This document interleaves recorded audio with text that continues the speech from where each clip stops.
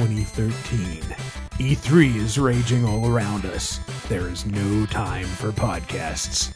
And yet somehow you're listening to this. Hi, welcome to episode, what is this, 19, 20 of... 19. 19! Okay, we don't get to celebrate just yet. No, 19. No, 19. Good thing it's not 10. The E3 episode 10.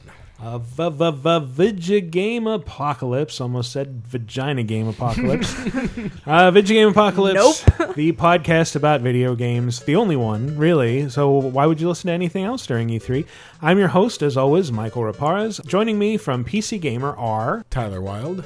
And from Games Radar... Henry Gilbert. And from Ubiblog... And Lewis. Wow. Yay! Welcome, What, everybody. what a smattering of interesting folk. At first I was going to say you're... we are so interesting. First I was going to say like the R sounded off because I was like, probably us from PC Gamer is, but you're right.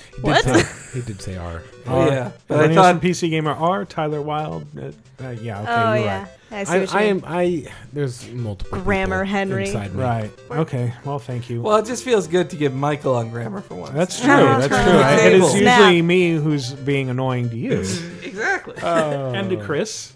I'm So still, it's just a shame he's not here to see this. He's dead, of course. right. I'm still passed thinking of away. Vagina Game Apocalypse. Vagina Game. What would that sound like? Wait, don't tell I me bet what it it would would go a like. little something like this.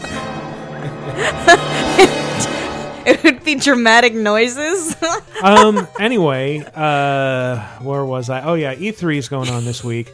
Unfortunately, we won't be talking about it because we're recording this in the past. E3 hasn't started But yet. we're all are. we're all at E3 as you're hearing this. So on our next episode, we'll be able to talk much more about it and give our reactions to the no doubt fantastic things we're seeing.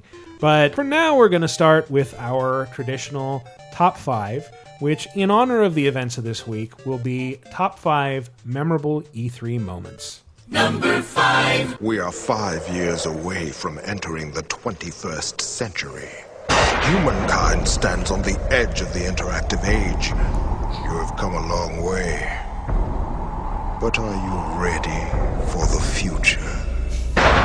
Introducing Sega Saturn. Aw, hit it. What?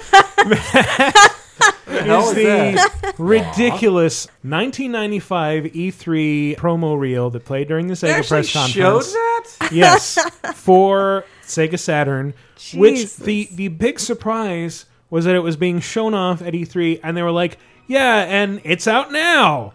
So how about that? And I remember, Brett always talking about it. I can't remember if he was working at Toys R Us yet. I just sort of assumed 95, he was... no, he wasn't old enough yet. Well, I just sort of assumed he was always working at Toys R Us. I mean, in I'm sure he was perpetuity. at He Toys still R works Us. there. He began at the larval stage, and he will always work there, and he has always worked there. I think I can't remember if it was that day or the next day, but Sega Saturn, there it is at Babbage's or whatever. But they didn't ship it to everybody, and the retailers that didn't get them were pretty pissed at Sega for that. Yeah, apparently. So that caused a lot of upset because And also, it launched with like no games. yeah, and it caught everybody by surprise. Nobody was ready to go out and buy a $400 system. In April. Yeah.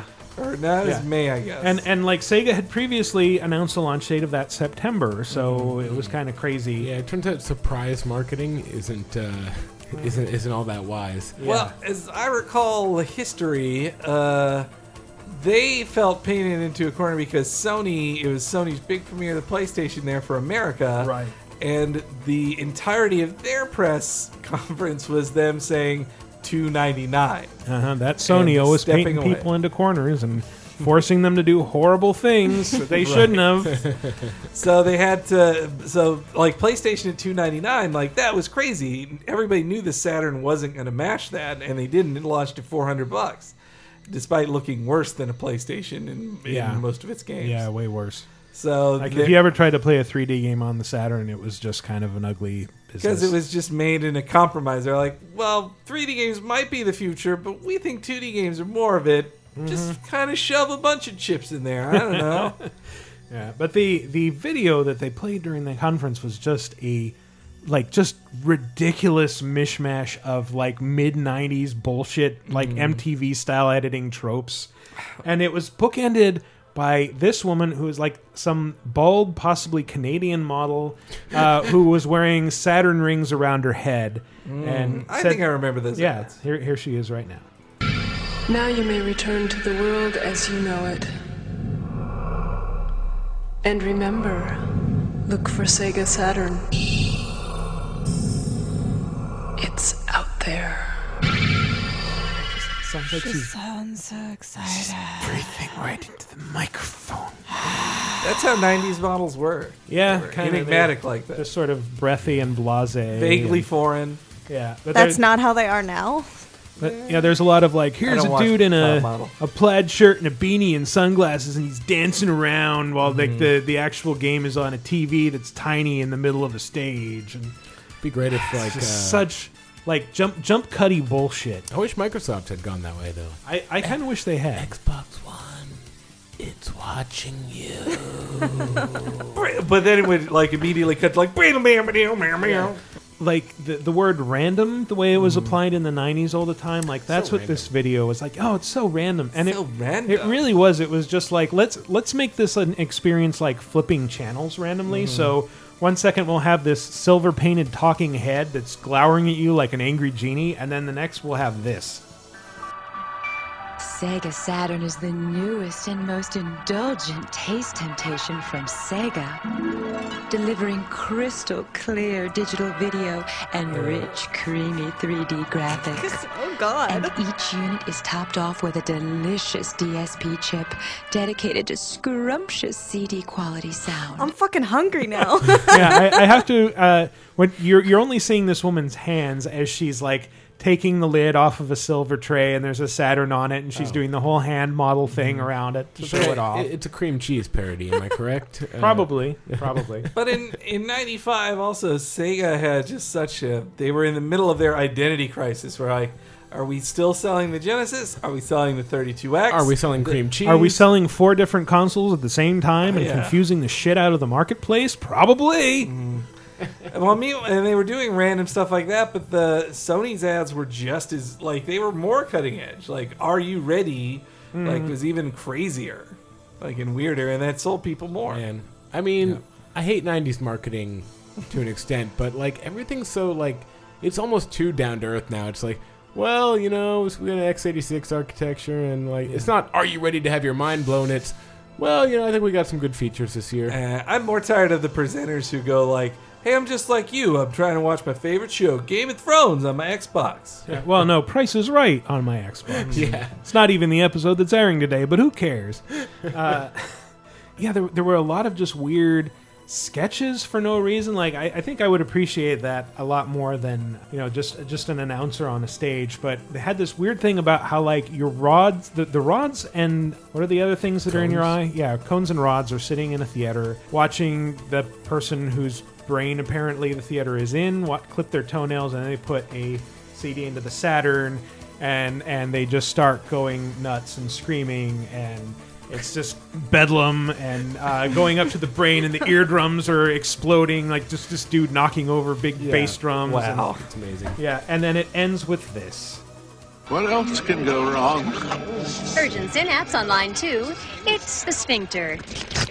What is going on up there? Sega Saturn.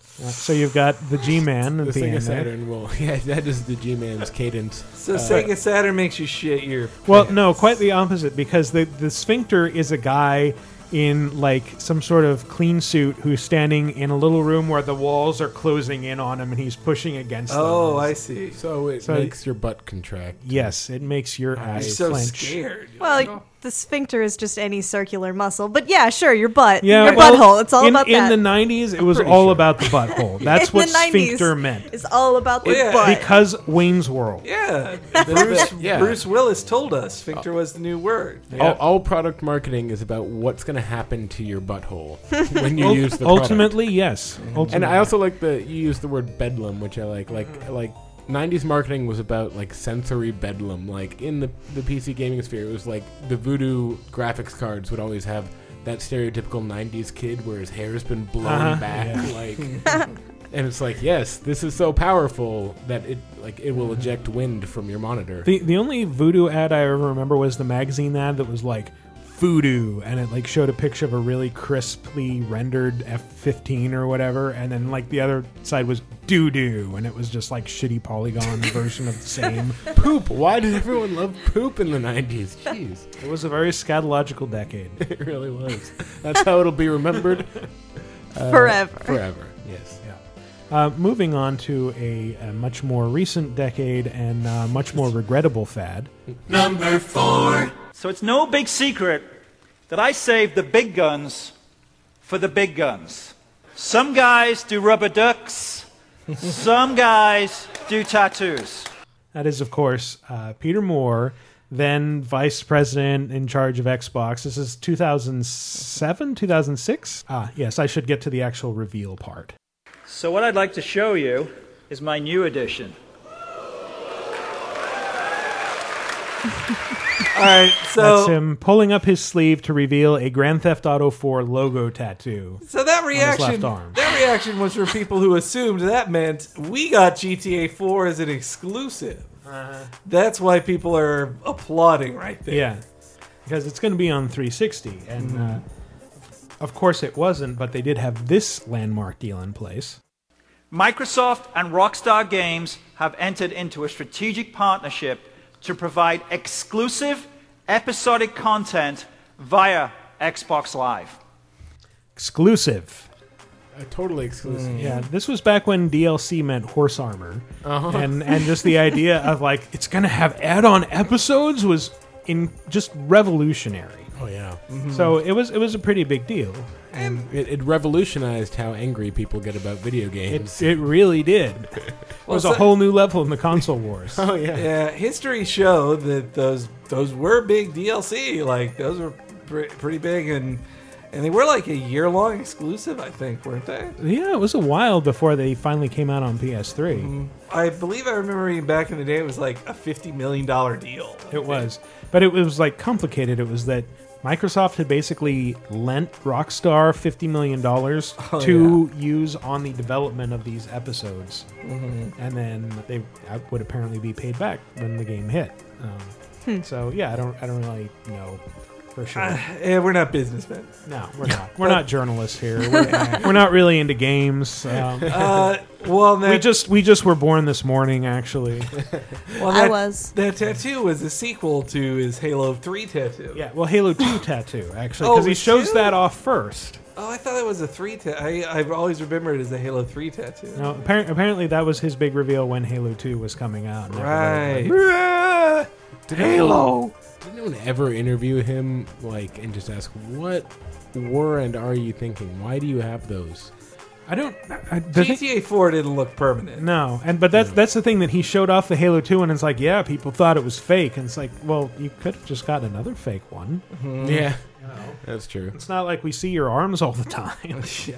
Though I like Peter. I think Peter Moore's fun. I like seeing him on the EA press conferences too. Like he knows how to bring energy and talk about He does. Even make something boring like an EA, at least to me, an EA sports montage. Like he can make them more interesting. Anyway, I miss him from Microsoft. I feel like Microsoft now it's just Don Matrick's not a bad guy, but he's just like he doesn't have that charisma. Don Matrick, we're excited to show you. I don't know. It's just so practical. I'm just sort of a generic-looking dude. I have a nice smile, right? He has to tell you that they're excited so that you know, because he cannot express. If I stood next to Insomniac's Ted Price, you probably wouldn't be able to tell us apart. Well, I think Ted Price wouldn't be smiling right now. I don't know why we're doing that. I'm just joining in. Yeah, me too. Because Fuse sales would make him sad. Oh, yeah, probably. Do you guys remember that Fuse exists and came out? I do now. Yeah, no one else does. Nobody noticed. Yeah, I remember just because I played through the first level and it's like, well, that was okay. That was a game. Interestingly, Peter Moore may have gotten something a little bit wrong for those of us who are really into dates in our audience, by which I mean Brett and absolutely nobody else. Microsoft and Rockstar Games are bringing Grand Theft Auto 4, the next generation of the wildly successful Grand Theft Auto series, to Xbox 360 on October the 16th, 2007 in North America, and October the 19th, 2007 in Europe. The first date it's available. All right, that's interesting for two reasons. Number one, it didn't hit those dates. It was delayed until the next year. But also, it was significant because you think about, like, we're so used to console releases happening simultaneously on every platform. That's just the way it's done. With Grand Theft Auto, San Andreas, GTA 3, Vice City, all of those appeared on PlayStation 2 first, and it was like a years-long exclusive. Yeah. And before they appeared on Xbox and other platforms. And so it was like a huge deal. It's like, no, this one you won't have to wait for. It will show up at the same time it does on PS3. Yeah, you know, I always think of... I look back on Final Fantasy 13 as the death of the third-party exclusive this generation. But I think that moment is almost as important. We're like, yeah, GTA, same day as everybody else. That's just the reality now. Every third-party game comes out the same day on everybody. Yeah, why wouldn't it? Yeah. What, you think Sony is going to get an exclusive on this for some reason? No, they want to sell as many as they can. Sony's got $50 million here? I don't think so. No, wait, maybe they do. That's my wheelin' dealin' voice. Maybe they do. Well, hey. Yeah, well, the point is it was kind of a landmark decision for a lot of reasons. A very big moment. Number 3. My name is Tak Fuji. I'm a lead producer in the 99 Nights 2. We are very excited about our upcoming release on June 29th, which is 3 weeks away. 3 weeks away. I feel a little bad making fun of Tak Fuji. His English is way better than your Japanese. That's true. I won't dispute that. But at the same time, it did make his presentation at the Konami press conference in 2010 one of the most memorable moments from E3 ever, and it was because of one particular line. I will focus on these 3 new aspects of the game now. The first one, the online co-op mode. You can compete in the online leaderboards and battle with armies of the more than 1 million troops. 1 million troops. Wow. 1 million troops. Love you guys. You just gotta keep saying it so you can get well, that's the thing. Guys, 1 million troops. He was expecting applause when he said 1 million troops, and wow. It was crickets. And then he's like, wow. And then like, oh, right. Sorry. The audience applauding finally sounds like the applause you would hear in like a Monty Python sketch. An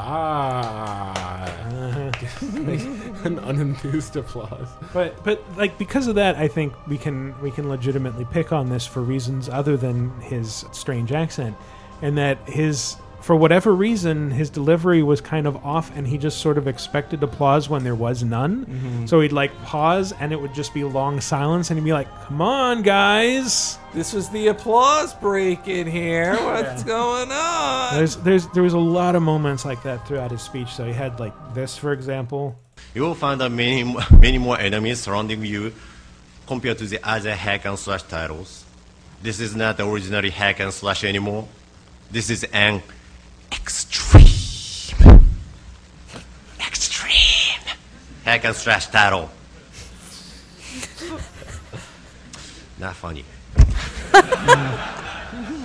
Why did you repeat it then? I don't know. Well, I think he just said it way too close to the microphone and then realized that, so he just pulled back and repeated it. But yeah, it's just kind of painful to watch. Well, I don't blame him. I blame who wrote the stuff they tried to put in his mouth. They probably said extreme and then like brackets, laughter, brackets.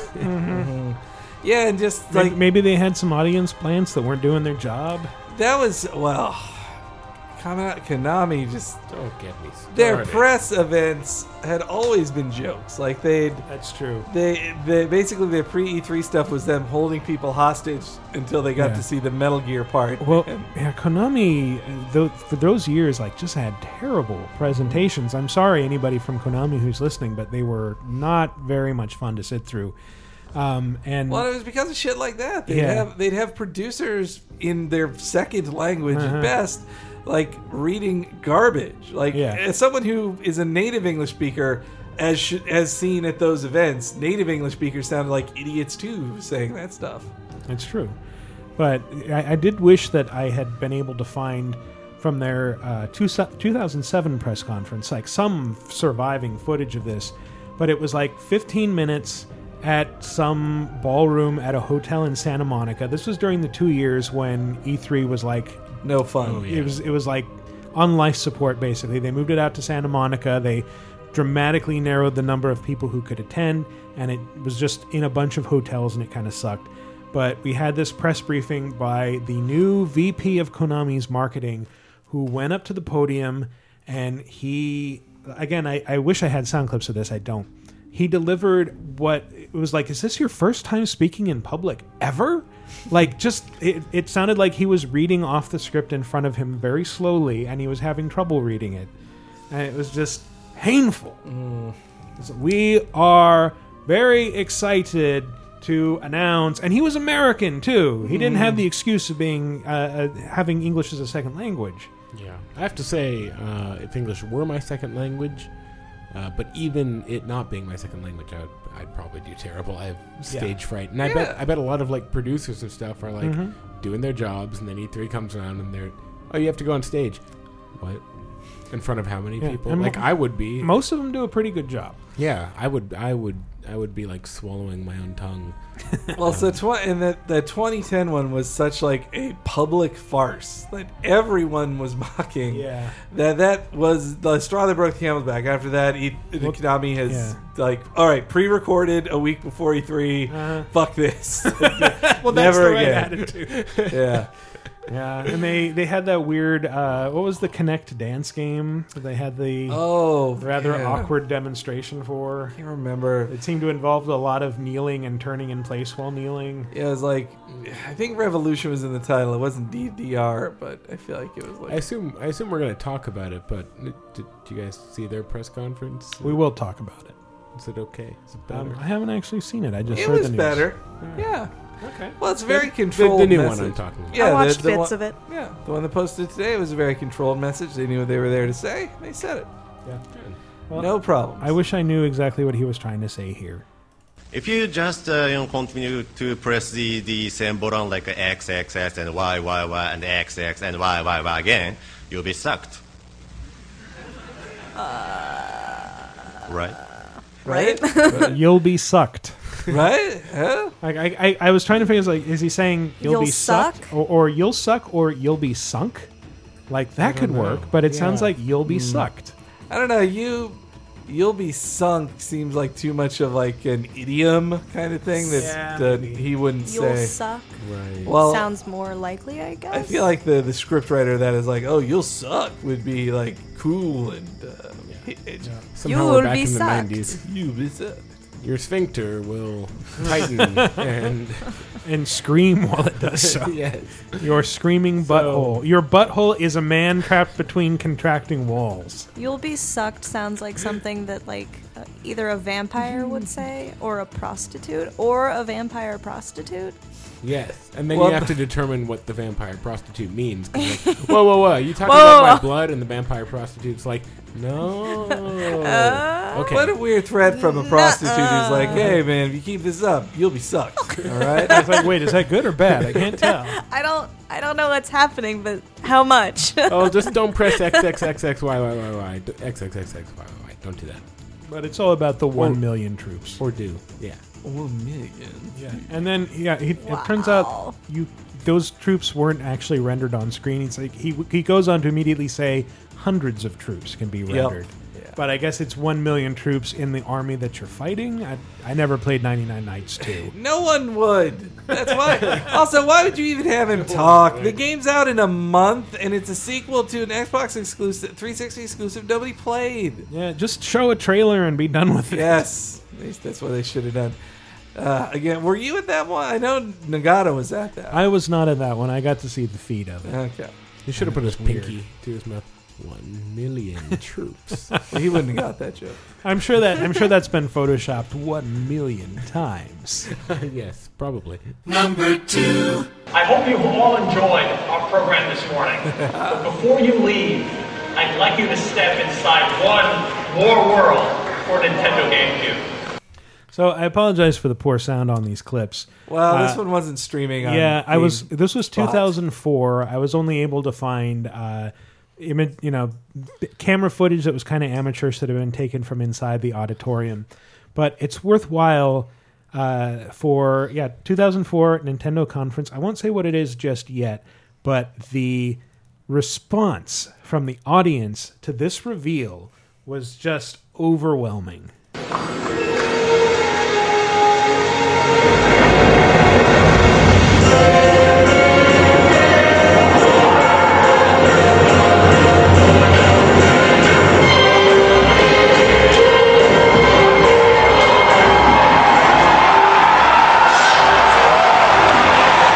All right, for the record, the moment at which the cheers drown out the music is the moment when Link appears on screen, because this was the reveal for Twilight Princess. Though at the time just called Legend of Zelda. Legend of Zelda. Legend of Zelda. And it was adult Link, which everybody had wanted because we just had Wind Waker after the big adult Link reveal in 2000. Game. Anyway, yeah, it is a great game, but people wanted adult Link. Yeah. That was a big deal for whatever reason. They wanted him, and they thought they'd never get him. It seemed like, Nintendo's never going to listen. They're never going to give us a grown-up Link. And yeah, they're never going to keep the series going long enough to do that again. And for years afterward, it seemed like we never would get him because it kept being delayed over and over again. Yeah, Twilight Princess got to show up at 3 E3s in a row, which is... Wow. I wonder what the record is for a game that's shown up at the most E3s. I don't know. It's probably Last Guardian or Duke Nukem Forever. No, Last Guardian never shows up at E3. That's the Not thing. anymore. They showed it in 2009 and then never again. The last time they publicly showed it, or not publicly, but behind closed doors to press, was in early 2011 when press, including Gary Steinman, got to go see the NGP reveal. Mm-hmm. And then while they were there, like, hey, Last Guardian, want to check it out? And that was the last time they fucking showed it to anybody. Man. Anyway, but yeah, the Twilight Princess one, I don't know if the recording you found has, like, there's a guy in the video that I've seen a few times who goes like, oh, thank God, yes, yes, yeah. Like, you could tell he was, like, crying, like a grown man crying. See, that's the one time when I've actually been at a press or I haven't actually been at a this press conference. But, like, whenever I'm at a press conference and I hear people cheering, I always roll my eyes because I know it's like, that wasn't cheerworthy. Like, this is fucking cheerworthy. Mm-hmm. Like, I get it. I empathize here. Yeah. Our old coworker, Amanda Glasser, when she worked at GamePro, she wrote this interesting post called "There's No Cheering in the Press Box" about how, in, say, sports journalism, you don't clap. You're not supposed to show loyalty to a team. You're an impartial person there. So when you're at an E3 press conference, you should make no noise. Like, you're a professional journalist. You're not a fan. You're not there to be a fan, so you shouldn't react to things like that. Well, I've said, I think on the last show, I kind of disagree with that, in that I think you should applaud when somebody is done talking because that's just polite. Yeah, though I feel the only Nintendo... I've only gone to one Nintendo press conference, the one that might be their last. Who knows? Because they're not doing one this year, but... at last year's... Not doing one in the early morning during the show when it's actually open? No, this time it's at 7 a.m. From 7 a.m. to 8 a.m. And then if you're going to go see Nintendo games like me, you have to immediately leave the hotel at 8:30 and then go to line up to play the games at the Culver City Best Buy, I think Mike Grimm said last week. Oh, yeah. That's where he's going to be. But I'll be at E3. But anyway. So if you're in Culver City, go to Best Buy and you might catch a glimpse of Mike Grimm. But so at the 2012 Nintendo press conference, they showed Nintendo Land, which was a disappointment to most of the audience, me included, to see that was their big closer. And part of it, they show, like, this was the Luigi's ghost hunting game. And when they show that part, there's silence. Like, people, they're explaining how to play that ghost hunting game, and you're bored to tears. Like, I actually, like, zoned out. And then when they finished, like they expected applause, there is none. And then they say, well, what did you think? And then, like, you're guilted into applauding. And I applauded them, but I hated myself for doing it. Because I was like, this is unearned applause. You just, like, looked at me like, huh? Please? Come on. Like, validate us. Yeah, I didn't like that. But I don't think if I were in that audience in the 2004 one, I could not have contained my excitement. Like I would have been genuinely excited and applauded. Like be like, oh fuck yeah. The Zelda thing, going back to that, was capped off by another star appearance that drew a lot of applause, which was Shigeru Miyamoto right there on stage with a sword and shield, waving it at the audience, posing for photos. And he said this, which, again, I apologize for the shitty audio quality, but here you go. Even after 18 years, the Legend of Zelda never stops changing, and this game is not different. We are now taking you to a world where Link has grown up, a world where he will act different and look different. In order to grow, Link must not stand still, and neither can I. So, thank you. Yep, and then he left. The kind of Nintendo vagaries where they think like, we just revealed so much with that thing we just said. And you're like, what did you say? Now we're done. Yep. But and it was also kind of cool because it was sort of like one more thing. Oh, we hope you enjoyed the show. Oh, wait, there's one more thing we want to show you. That's why I expected every press conference though. Yeah, there's always the one more thing. Yeah, it's the Steve Jobs thing. One more thing. And what's fun is when it's terrible. I mean, it's fun when it's Zelda, but it's also fun when it's like, one more thing, there's a dog in Call of Duty. One more thing. I want you all to reach under your seats and feel around to see if there's any wet gum under there. Because I left a bunch of it and I want it back. Though when it's one more thing, there's a redesigned 360 and you all get one for free. Yeah, that was pretty badass. I was not in that press conference. Well, God damn it. I RSVP'd even though I'm not going to the Microsoft press conference just in the hope that I'll get something for free. Because I'm a fucking sellout. Now that you've said that, everybody knows and they're not going to send you shit. No, I know. No free X-Bone for you, Henry. I got an annoying tweet of me today. I know he was joking around, but it was Hillary Goldstein. Wow, he knows who you are. Tweeted at me like I was saying like, man, this used games thing is really confusing with the X-Bone. And he was like, just keep playing all your games for free. And then I was like, you motherfucker, I pay for tons of games. Yeah. Like, that made me mad. Speak for yourself, sellout. Some of us have to work for our games. Well, then I want to congratulate... Fuck you! I want to congratulate Hillary on getting his new job. He's a community manager at Share for Epic. So, congrats, Hillary. So he'll be on the next Infinity Blade. Or whatever. Or whatever they do.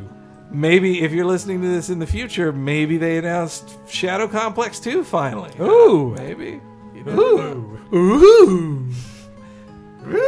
At this point, the future could be anything to us. Shadow Complex. That's the thing. We're going to be way behind the curve here. And we're going to be like, people are going to be like, why didn't you talk about this year's Zelda reveal? And we're going to be like, oh, I'm so sorry. I think people can understand that we're not recording the day we post the show. No, how could they not understand that? That's ridiculous. Yeah. Twilight Princess look cool. How could they? In fact, prediction: new Zelda. There. They already revealed 2 Zeldas. They're going to show a 3rd Zelda at Nintendo. It's 2014 will be the year of Zelda. There's too many goddamn Zeldas. They're rebranding Zeldendo, and that's all they make now is Zelda. That sounded dangerously close to Zeldildo. Well, Zeldildo is a different product. They Yes. sell it down the street at Folsom Gulch. Real store, by the way. No, Folsom Gulch. and it's right across the street from another sex store. Folsom Gulch. Just think about that being a sex store and how much you want to go to a place called Gulch. Gulch. Yeah. The place across the street has a marquee outside that always has the best, awful euphemisms. I'm sorry, but I just needed to point that out. They're so good. Great. All right, I think we're done talking about Zelda. Let's see if you can guess what the title is going to be by the way this game will actually start. Can you guess? Any guesses? I know what it is. All right. Anybody who doesn't know what it is want to guess? Nope. It's Ridge Racer. There we go. Ridge Racer. Remember that one? Yeah, how could we forget? This is another one that was sad. Yeah, I remember going to it and not thinking it was bad. It was standard Sony press conference at the time where they start out with a bunch of kind of dull sales figures and it takes them a while to ramp up to the games. But then YouTube was a recent invention And it basically grabbed hold of it and just tore it to shreds. Well, when you're writing like a script, read it out loud to yourself and see how it sounds, because adding vowels to Ridge Racer. Well, in that specific instance, like he wanted the PSP needed to load faster, which it wasn't. Yeah. And so he thought, he was like, so I bet you recognize this game, thinking the game would immediately be on. Yeah, well, there was actually a lot of patter between like he talks over the intro of the game. It's like, so I kind of wanted to get the audio, and nope, sorry. And same too, he like was talking. Oh, well, maybe you know it from this load screen, huh? Like he had to cover. I'm not sure what makes the second Ridge Racer so funny. Maybe it's just the not committing to it that makes it funny. I don't know. Well, he was like, well, if he had been like Ridge, maybe it would have been okay. It reminds me more of like Tak Fuji, the same of like, you were supposed to react when I said Ridge Racer the first time. I'm gonna say it again to make sure you know you're supposed to react. Maybe the way he said it the second time is just so like feeble, but attempting to be. Well, there was also like an element of nostalgia there. Like, hey, remember this game? It's ancient. It's like 10 years old now. Yeah. But as iconic as Kaz Hirai's presentation was, it was another guy named Bill Rich who became the unintentional star when he took the stage to demo the game that he was executive producer on, which, as we all remember, was Genji Days of the Blade. So here's this giant enemy crab. What I'll do is use Benkei here to flip over this crab on its back. I'll switch over to Yoshitsune, hop on its stomach, and you attack its weak point for massive damage. I just want to point out, I cut out a ton of pauses, like really long pauses, and like, oh, if you'll just bear with me here, it's gone off screen, so I'll just go over here. And if I remember correctly, like, this is right after he said how historically accurate the game is. Yeah. Which is giant historical enemy Japanese crabs. battles. Well, and that YouTube video also like kept cutting in all these scenes of them saying like, with the PS3, it'll be a whole new world of gaming, and like, it also kept cutting to this. The 60 gigabyte PlayStation 3 for $599 US. And then $599 US, $599 US. And they show Gran Turismo, which won't come out for 4 years. Yeah, well, that was so weird. It's like I remembered it being Gran Turismo 5, and it was Gran Turismo HD, which then like came out a couple years later as Gran Turismo HD Concept, or no, it was close to launch. That was or was close it to 5 launch. Prologue? Yeah, Prologue was Prologue. the demo that they released. Right, but before that there was HD, which was like not 5, but not 4 either, and it was just like, here are 5 cars that you can drive around a kind of boring track. And it's very sad. Yeah. That's why I think that's why they handled GT6 the way they did, where until they were absolutely sure it would be out 6 months from when they announced it, they tell no one it exists. Yeah. But as much as the $599 US is kind of left a bad taste in everybody's mouth, I had completely forgotten how much worse the Japanese had it in that equation. The 20 gigabyte PlayStation 3 will retail for 59,800 yen. And the 60 gigabyte PlayStation 3 will have an open price, which the retailers will set. I forgot. I did. So baseline, like 20 gigabyte PS3, around $600 already in Japan. And then the 60 gigabyte one, it's whatever retailers want to charge. You decide. Open price. Let the Can free you market even fathom the horror of that? Like, hey, everybody can charge $1,000 if they want. They just have to price fix a little bit. Well, I mean, at the same time, then you do get possibly competitive pricing. Possibly, Well, but games- Possibly Amazon undercuts everyone. Games cost more in Japan. They just do. That's true. They, especially with like niche series or ones with very rabid fan bases. Occasionally, you see them charge like 70,000 or not 70,000, 7,000 yen for something, $70 by American standards for a 3DS game, just because it's Dragon Quest 7. You want Dragon Quest 7, don't you? Yeah, well, I remember being at Tokyo Game Show in 2006 and seeing a demo for Dead or Alive Extreme 2 of all things, and I'm sure somebody can correct me on this, but the price was like 9,800 yen. It was like almost $100 for Dead or Alive Extreme 2 for a cheesecake minigame collection. Are you sure that one didn't come with a body pillow though? Pretty sure it did not come with a body pillow. All right. But that would have at least somewhat justified the price. But yeah, I got a big sense of that. It's like there's no standardized $60 price in Japan. It's just like some games are $20, some games are $100. That's just the way it is. Mm-hmm.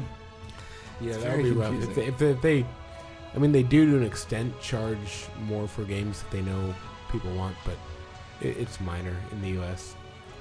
But meanwhile, for their used game sales were like illegal for a long time. Like you couldn't. Wow.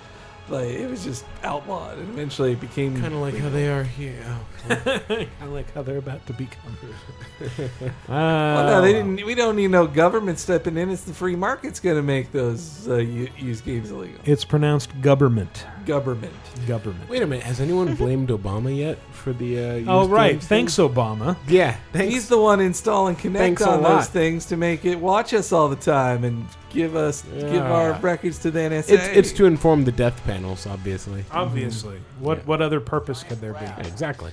All right. Anyway, so that's our top 5. We're going to take a little break. When we come back, we'll talk about some new releases this week and some news that isn't E3 related. Stay tuned. Enemy crab. Giant crab. Giant enemy crab. Giant crab. Enemy crab. Actually took place in ancient Japan. Massive crab, massive damage, massive crab. Being based on history, massive crab, massive damage, massive crab. Based on Japanese history, attack its weak point, massive damage. Hey gang, are you enjoying the show so far? Well, then maybe you want to help us keep our momentum going. You can subscribe, rate and review us on iTunes. We love 5-star reviews especially. You can buy stuff through the Amazon links on our site, and we'll get a little cut of any money you spend. You can buy a t-shirt from store.lasertimepodcast.com, or you can comment on our articles, or post on our forums, answer the question of the week, let us know what you do and don't like about the show, or you could just tell the world about us and create some more food sources, VGA listeners. Finally, you can follow us on Twitter at VG Apocalypse. Now back to the show. Giant enemy crab. And we're back. Thanks for sitting through that break. We're going to talk about some new releases. And strangely, yes, there are games that have released in the week when E3 is going on. I know, it's crazy. Why would you do that?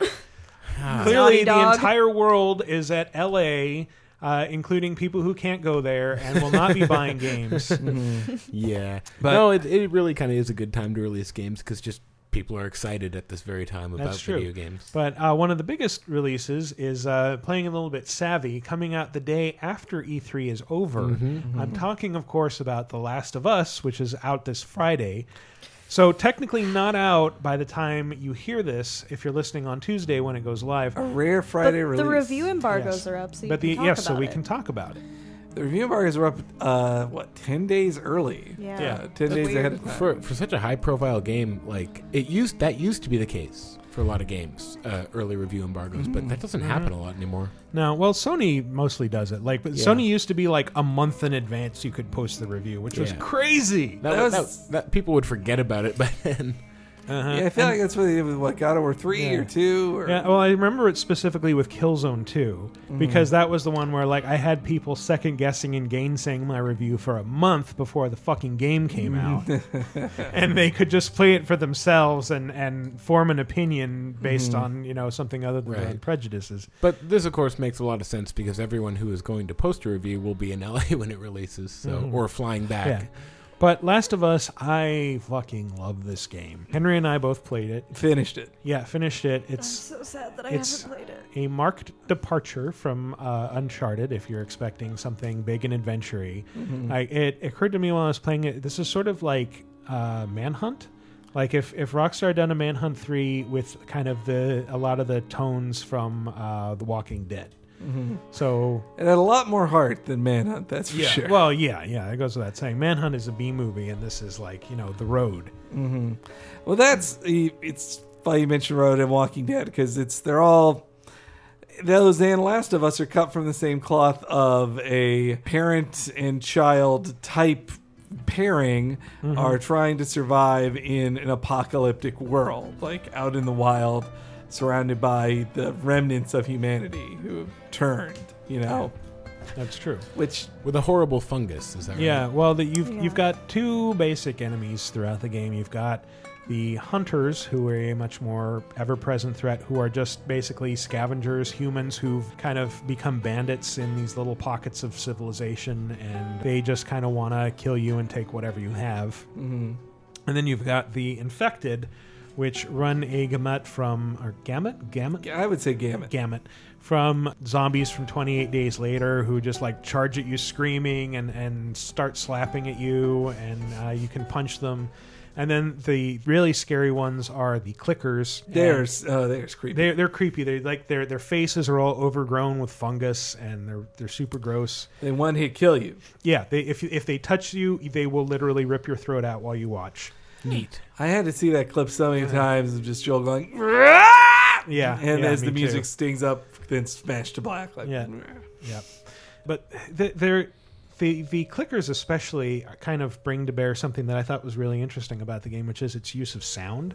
That, like, Joel, the main character, has sort of like a Batman detective vision thing where he can focus his hearing in whatever direction he's facing, and so you can see like an outline of somebody through a wall if they're walking and making noise. And you can always see the clickers if they're standing still, because they literally just stand around and make like twitchy clicking noises. I loved it. Was never it was like Batman to me, the sneaking portion that was like never not fun to successfully sneak behind someone and strangle them. Like, but that's the part that I compare to Manhunt, because Manhunt is a stealth game. It's about sneaking around much more powerful foes who work in a group and taking them out one by one in big semi-open areas, and that's what this is. And it's about stealth. Like, you can sneak past enemies sometimes, not all the time. I never actually tried. Me neither. I've killed everybody, and when I've read other reviews where they said like I was successfully snuck past people, and I was disappointed when I had no option but to kill everybody. I was like, I couldn't tell the difference between this thing. Really. Well, because if you're going to kill those guys, like, if you killing a dude is one less pair of eyes that might see you when you escape. So just kill everybody. Well, I always try to take the pacifistic route in games where that's an option. But part of this is Joel. It doesn't feel right to his character to leave people alive. He is such a bastard. They're only going to come and get him later. Yeah. And that it's true that every enemy you leave alive is extremely dangerous. Not only is it another pair of eyes that can spot you, that it's a vulnerability that you're leaving behind you, but they can also kill you pretty quickly. You're not Superman. And it's technically very like regressive, but it doesn't have recharging health. Like, it's a health thing. You have to take health packs and heal yourself. You have to take health packs. You have to make them from things you find in the environment. So you'll find like a bottle of alcohol and a rag, and you can combine these things. But then when you're healing yourself, you actually have to sit there and watch as Joel wraps a bandage around his arm, because that heals all wounds automatically, especially gunshot wounds. But those were the times I had the biggest problems with The Last of Us. Is like, the world, like, its biggest strength, I would say, is the world it builds. Like, it is a gorgeous world, not just graphically, super but pretty, super interesting, perfectly realized. Like this is how it would look. You think to yourself, this is how it would look when trees grow out of the ground and no one's to stop it. It's also very relatable in that, like, this looks like a place that I have seen and have visited in real life, and now it's just kind of old, desolate, and quiet and strange. Like, a lot of the water action looks is amazing. the water looks great. A lot of the action is in suburbs or like, but more remote places. In games like this, where you get it is the uncanny valley thing. Like, the closer you get to reality, the more I notice things. Like, so if there is an AI bug or someone walks through me, and this was a problem in BioShock Infinite for me too. Like, the world was so real, but then when Elizabeth acted not like she should, I was like, I'm in a game. You bring up Elizabeth. I have to say, Ellie, the AI character, reminded me. She's sort of like Elizabeth, who's run out of fucks to give. It's just like, imagine if Elizabeth was younger and really, really foul mouthed, and every time you killed somebody, she's like, "Fuck." Yeah, fuck, Joel. Fuck. But it was So apparently she has a lot of fucks to give. Oh well, she has a lot of fucks to say. And it was an interesting relationship to compare her with Lee and Clementine in The Walking Dead. Mm-hmm. At least the way I played The Walking Dead, my Lee was out to protect Clementine and keep her innocent in this world of awfulness. And that's why it's a wake-up call when in Walking Dead when the homeless guy says, you need to teach her to shoot a gun because like she's dead if she doesn't know how to do that. But meanwhile in this world, like Ellie she's about twice Clementine's age, and she's like, I know how to shoot a gun. Just give me one. Come on. Yeah, but you don't for a big portion of the game, and he resists. I thought, part of it is because obviously he's thinking like, if I give a kid a gun, she'll shoot me in the back first chance she gets. Mm-hmm. And second is, I think he's kind of trying to protect her a little bit. It's like, if I give you a gun, you will become a target. Let me take care of all the violence that needs to happen. And the story is just epic. Like, it is an epic game in how long. And there were times like... Yeah, it was like 17 hours It to could have been finish 4 hours shorter, and when it ended at the 4 or 3 hours before it actually ended, I would have been like, I'm satisfied. Great game. Like, but... How long was it? My clock was at 1740. Oh, wow. Okay. Mine was just under 17. I scavenged all I could, by the way. Like, yeah. Though I still I think I only had half the collectibles when I was searching as much as I could. Because, like, if you don't scavenge, you're not going to have stuff. Like, not just bullets or the ability to upgrade your thing. Like, there's also, you upgrade your weapons. And if you miss the tools that make you better at upgrading, like, you're going to hit a wall. Like, and those tools are just around. You got to find those. You don't level up through experience on that. Like, you just have to find like, oh, there's a red tool chest. Okay, I got tools now. Yep, now I have level 2 tools. Does the world feel fairly open when you're exploring? Yes and no. I mean, it's sort of like, okay, you know how Tomb Raider was, where it's not like that. It's more like oh, okay. Tomb Raider was not that. Like, yes, I know how. If you had Tomb Raider without the backtracking, it's sort of like that, where you're just kind of funneled into these very large open areas. Oh, okay. And then, but like the so beginning you can't, point, like, fast travel backwards. right? Okay. You're the going beginning point, and the always end point. forward. Oh, yeah.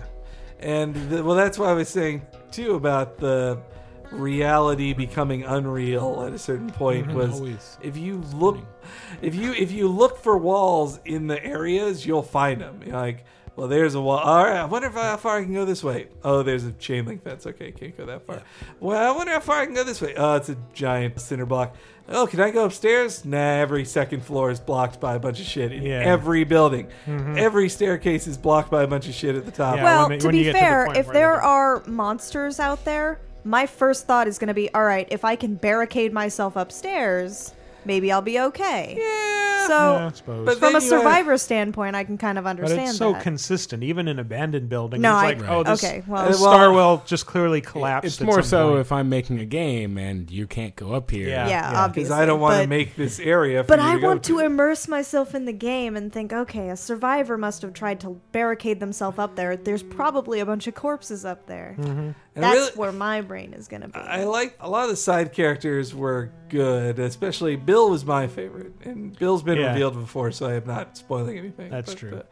But he's played by I can't remember the name of the actor, but he was on Deadwood. He was one of my favorite. He was Swearengen's top guy, number 2 man on Deadwood. So I never watched Deadwood. He was really great in The Last of Us, and Troy Baker did a good job. I'm fucking sick of Troy Baker being the lead. Did a good job actor. channeling Josh Brolin. Well, the face just was like, this is a movie starring Josh Brolin and Ellen Page. Yeah, pretty much. Ellen Page from 10 years ago. Yeah, but I did like some of the environments. Like, you remember the university? Yeah, that was great. You get to explore university campus at one point. And you can go into all the buildings, and there's just a ton of ground to cover, and there's all of the threats are lurking inside the building, so you can just kind of explore freely.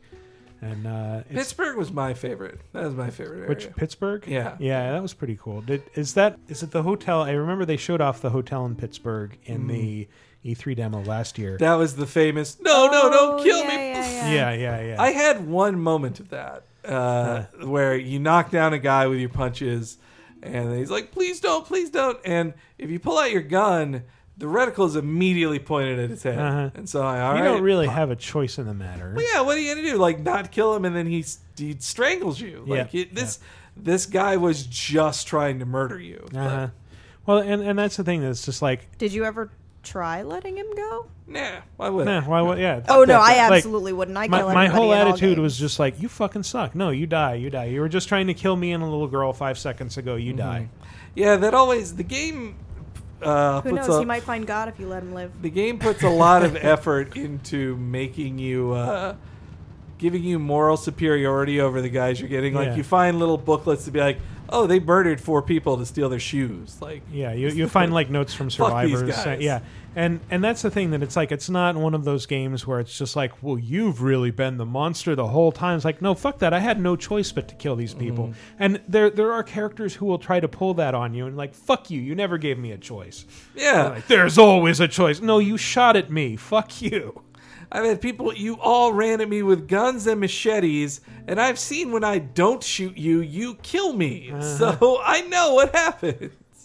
The Last of Us is... I mean, that kind of sounds like a criticism in a way. Like, I mean, if it got a lot of 10s, if there isn't a choice. Even, I believe Michael. I don't know if I can say what. All right, well, anyway, it got a lot of 10s online. If I had scored it, I was feeling between a 9 or a 10 just because of those complaints. Like, you just start to see the limitations of the, and they push the hardware as far as it can go, but you still see the limitations of it. Yeah, I mean, to me, the idea that someone will like beg for mercy, but you know that mechanically the game will have them strangle and kill you if you give them mercy, seems like a bit of a flaw. The other thing is that they won't really, they won't just be like on the floor begging you for mercy and then you have the choice of whether or not you can cap them. It's more like you execute them and then that animation, part of it is them begging for mercy. Yeah. It's just part of the kill. It also made me... It would be more interesting if maybe they didn't That's also part of the multiplayer, interestingly, in that execute, like the multiplayer, you didn't play it, Henry. It's actually pretty good. I really enjoyed it.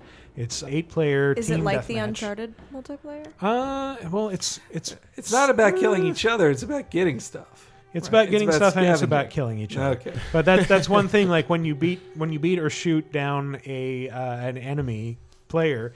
Like there'll be a moment where you're kind of doing the Gears of War thing where you're like crawling, you're trying to crawl away, and somebody can come up and execute you during that. And so that's when you get like the brutal sequences where like one player just like puts their knee in the other one's back and just shoots them point blank in the back of the head.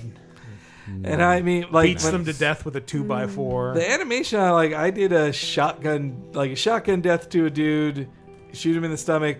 You look close. Oh, those are all his guts. Like they went to the trouble.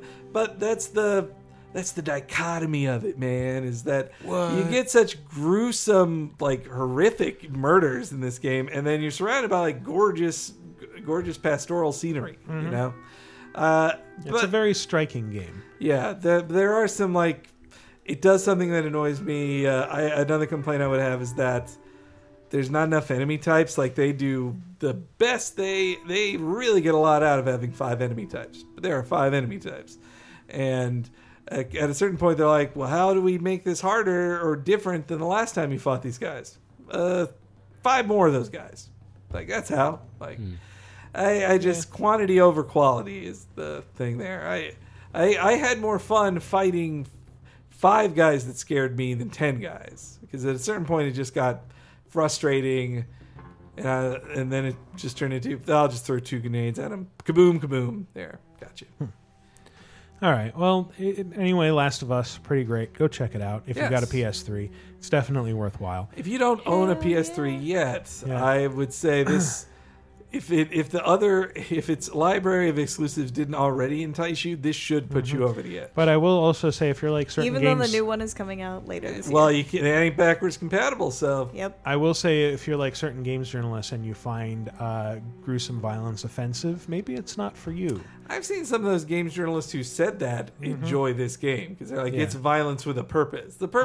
It's purposeful violence in The Last of Us. And I've seen others who are just like, it made me sick. I did see a couple like that. So maybe this game is more up your alley. Animal Crossing New Leaf is also out this week. Jumping from one end of the spectrum to the other. You like that segue? That's good. See how I set that up? That's out nice. the day before E3 instead of the day after. I have been playing this and I am wrapped. It is caught me again. I played the shit out of Animal Crossing on GameCube and on DS, not on the Wii. Nobody played the Wii one, but the 3DS one is getting me the same as the GameCube and DS one did. New Leaf. It's just there's something about just the consistency of it. It's like you go to your town, you fish, you earn money, you buy a bigger house, you get stuff. You set Tom Nook's house on fire. You talk to your town residents. They say like, "Hey, do you like my shirt?" You say yes. You go listen to Toto KK. It's just, I don't know. It's just fun, and it's just a disc of ice cream made by a great and powerful mummy. I accept that those games are super fun and a lot of people really enjoy them. They are not for me. I could they see are getting way lost. too slow for me. I could see getting lost in that, but if I can't curb stomp anyone and then I need them to be able to rip stomach, people's guts out with my bare hands. I don't know. That would be Where's an all that? entertaining version of Animal Crossing. Yeah, it would. Animal Crossing where one resident goes nuts. Well, it also does stuff that like so few games do, where it feels like real life. It takes place on a real-time clock. Your house will get infested with cockroaches if you leave it too long. And it'll say like, "Hey, there's a big sale, a half-price sale at Tom Nook's at 5. You better be there at 5 when that thing goes on sale or you're going to miss it." Like, they're not going to redo it for exciting. you. Or, if you want to get the art merchant, if you want to buy art from the art merchant, he's only in town on Tuesdays from 7 to 3. Or whatever, so you gotta go visit him. That's stuff I definitely heard Brett talk about. Was forced to listen to Brett talk about a lot, about how he would miss a college course to go in the original Animal Crossing to go because there was an event that happened in real time, and that is cool. I could see that being enticing. It's one of the reasons I like playing EVE Online is that there's there are events happening in real world time that you're gonna miss, and the kind of fact that something can come and go, is interesting. I have two friends, Mary and Ellen. They're twins, and they would absolutely miss days where I wouldn't talk to them because, we have to do this thing in Animal Crossing. Both of them would have their own little setup. They shared a room, but they had two separate TVs, and they would just would lock themselves in their room and play this game. Well, I think it works even better on a handheld because it's at least for me, it's something you play 30 minutes a day just to you clean up your town, you dig up the fossils for the day, you do a little fishing, and then you get to work and you turn off your system. After you're done working in Animal Crossing, or I'm done working in EVE, then I go to work and it's great. I do. I mean, it's not something you can endlessly play. I'd say at about hour 80, you've kind of collected everything you feel like collecting. And at that point, you're like, all right, maybe I'll come back at Christmas to see what the special Christmas Day event. But Animal Crossing doesn't require spreadsheets. Roll forward the calendar in the system menu. That's dirty. I don't do that. That's cheating. It ain't right, man. It ain't right. Yeah, well, I just know I'm not going to wait through an entire year to get all the Calendar Man scenes in Arkham City. That's true. I did cheat for that one. That's a different thing. Yeah. Anyway, if you do want an Animal Crossing that's more violent, there's a game that came out last week that I've just now started playing, and I'm kind of fascinated by. It's State of Decay. How is that like Animal Crossing? Well, it's big and open, and you can build outposts, which I'm assuming you can do in Animal Crossing, and you can have a house and decorate it with barricades on the windows. I'm guessing in that case the weeds and cockroaches that infest your house are the least of your problems. Yeah, it's really more about zombies and hordes of zombies and driving over zombies and hitting zombies in the face with a fireplace poker and shooting zombies and scavenging for supplies. It's really like Animal Am I the only one who's played State of Decay? Yeah, I haven't. Sorry, not played. I didn't even know it was a thing until last week. I didn't either until it came out, and then all of a sudden people on Twitter are talking about it, and it's like I need to check this out. And it turns out there was an article on Cracked written by Robert Brockway like a year ago, where he's talking about it's like the 6 best games you'll never get to play. And one of them was like a zombie game done right. And it was this idea that just give us a town that's infested by zombies and filled with debris and supplies, and let us just kind of pick our way through it and try to survive against the hordes for as long as possible. And then DayZ happened, and it was kind of like that. And then this is another game that's kind of like that, and that you're just basically given a big open world town. You're given a group of survivors to try and protect. And then you can swap between different characters, go out on supply runs, steal cars, run over zombies, get into fights with zombies. You can go to a veterinarian's office and some other buildings and just say yeah, I'm going to claim this as an outpost now. I'm going to spend a certain amount of in-game currency, which is influence, and just say this is a place where I can stash supplies and be protected for a little while. So when you die in that game, is it game over, or? I think I haven't died yet. I'll say that. Okay. But I believe what happens is that your character dies, and then you have multiple playable characters, and as you meet people and you get to know them, then you will earn the right to play as them. So where I'm at right now, I have 2 characters that are playable, and there are probably more that I can unlock. But yeah, it's interesting. So there's a certain finality to it. There was some skepticism, like you said.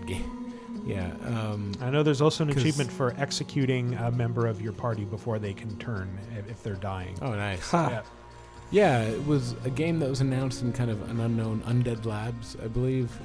Yeah, so I remember hearing about it and kind of writing a news story, I think, a while back about it, being like, what is this? Who are these people? What is this game? I'm skeptical that this will ever come out. And then, hey, it did. So. Yeah, how about that? And how about that? It's not on PC yet, it's actually, so I haven't played it because I'm not allowed to play console games.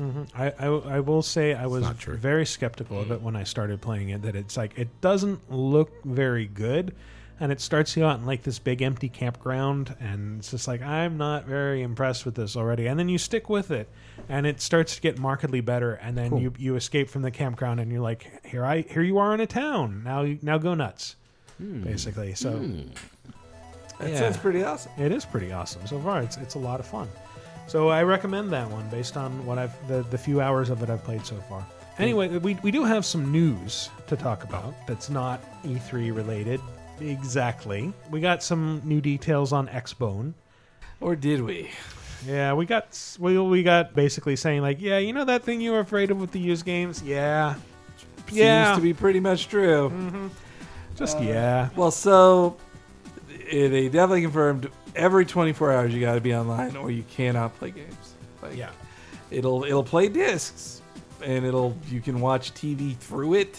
But otherwise, you can't do anything if you're not online every 24 hours. Well, somebody you have to be online once every 24 hours. Once every 24 hours. Yeah. I think somebody asked a Microsoft representative, well, what about military personnel and people without stable internet access? It's we're not announcing everything yet.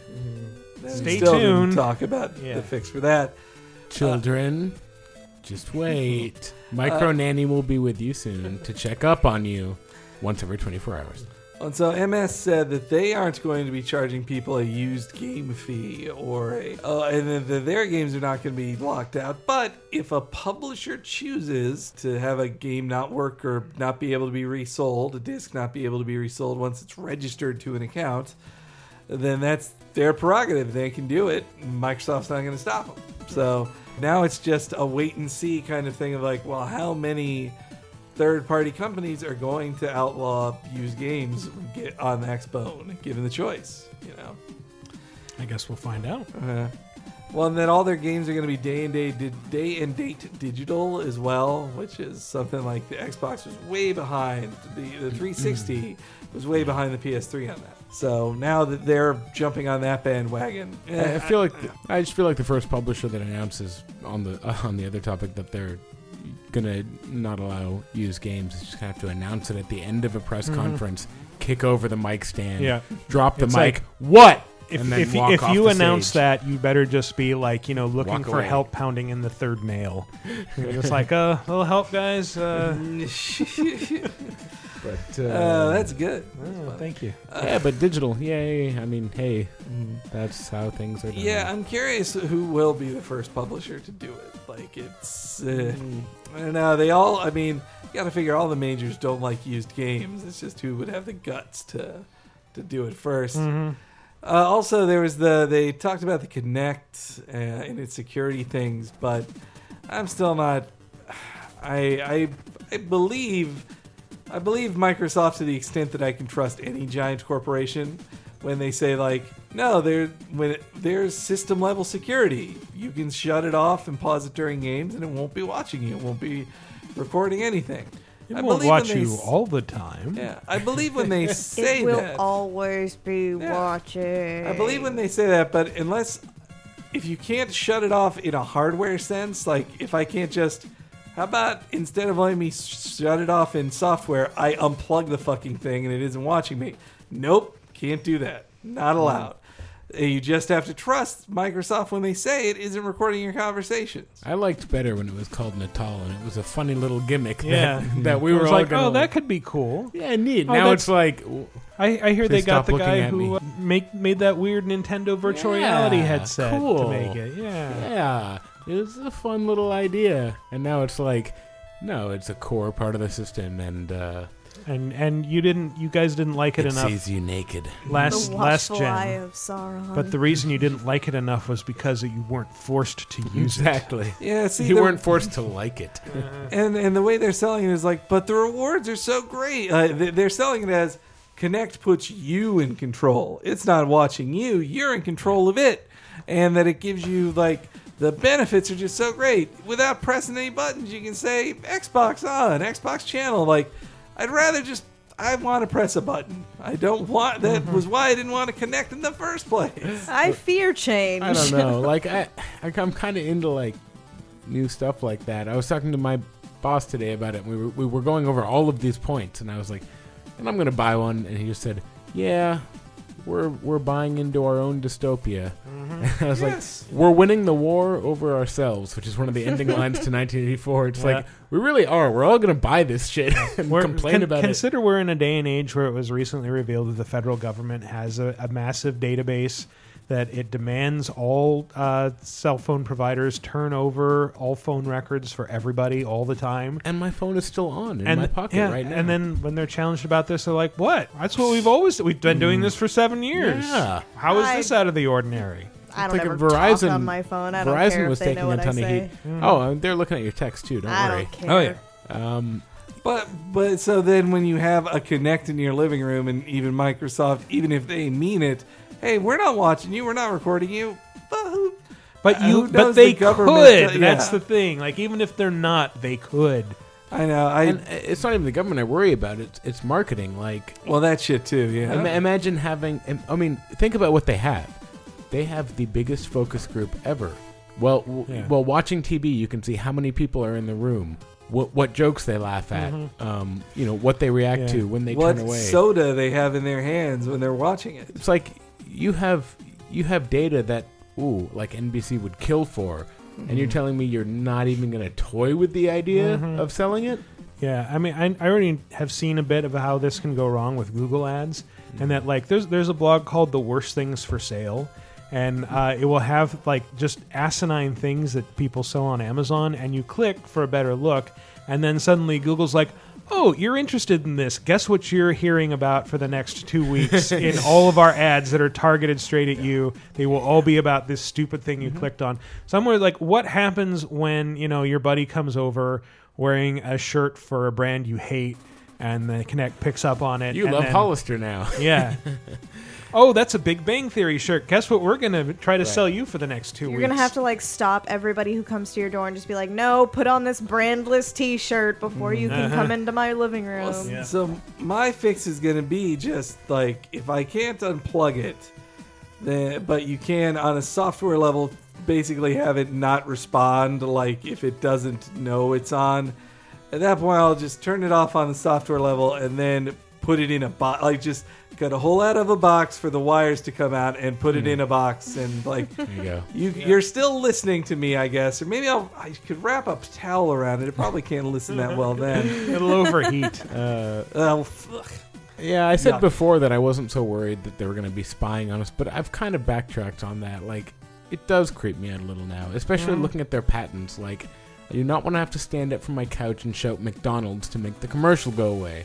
Like, that's really upsetting. Yeah, that really, like, just the idea that you would have to stand up and interact with an ad to make it stop. And a patent doesn't mean this is something they're doing. It means this is something they want to preserve for themselves to be able to do, so if they want to, and for no one else to be able to do. But the fact that the idea is in their head, I'm like, that's just that makes me want to puke. As if it makes me feel as if I've eaten McDonald's. Makes me want to puke blood. Again, McDonald's. But yeah, this show brought to you by McDonald's. The idea of targeting ads and based blood.